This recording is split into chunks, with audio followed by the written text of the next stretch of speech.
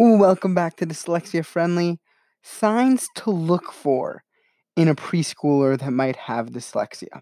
What do you want to have your eyes open to if you think a student might have dyslexia? What are signs you might be noticing and if they correlate? So, here we're going to go through a couple of signs of them, and some of them I really do relate to, and I remember myself went through them, which is really funny to think that I went through that. Speaking like a younger child, mispronouncing words, speaking like in a babyish voice. At least that's what I did. I don't know if that's normal, but it is what I did.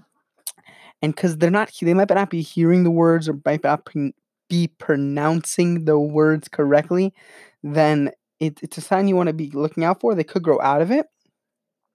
They might grow out of it, but I would also test them for dyslexia. But this is one sign. Remember, some kids might not have all the signs, and some kids might have some signs and not other signs. Another one is calling things by the wrong name.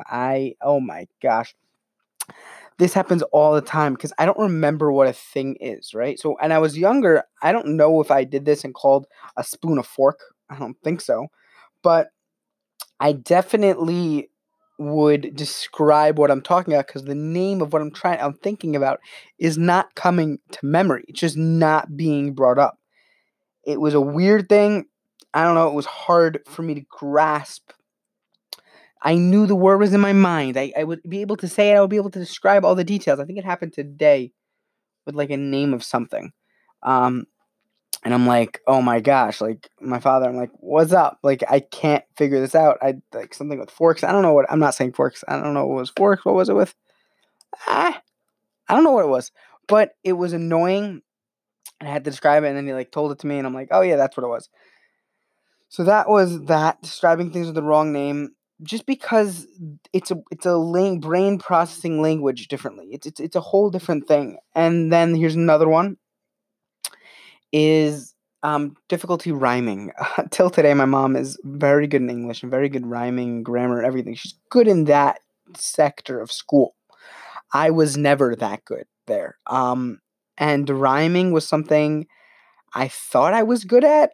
And then when I got older, I was not so good. But I understand the fundamentals of rhyming, but I don't currently get the I don't know. There's certain things when we're like trying to do a rhyming thing, I don't get the rhyming, and then I just say something. I don't know. It's been happening with games where I completely miss that, and that was way over my head.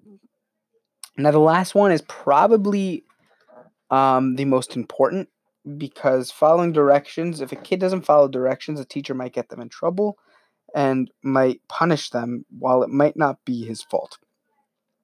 They might hear parts of the words that you're saying. I remember when I was and this is preschool, so this is not older, but when I was in like 6th, 7th grade, we had these like tests at the end of the year that were like the SATs, ACTs, that format. I'm blanking what they're called. I don't remember what they were called. And they were not, they said, don't worry about your grade, whatever. And the whole point of it was trying to see if you were able to listen to direction the first time. They would say the directions out loud once. And me personally, I was actually very good at listening to those directions, but some people with dyslexia I know have ADD. So I bet this is part of that, or it could be actually part of dyslexia because those first words, right? You're listening and then you're still thinking about those first words.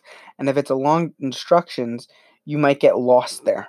So it could be a spiral effect. You won't hear the whole thing. You might not understand it. They're saying for the basic for a preschooler, saying get your jacket, putting your shoes. They might not get that. I don't understand that per se, but I definitely do agree with the direction part because it's hard for most people, and most people see that hard in their own life.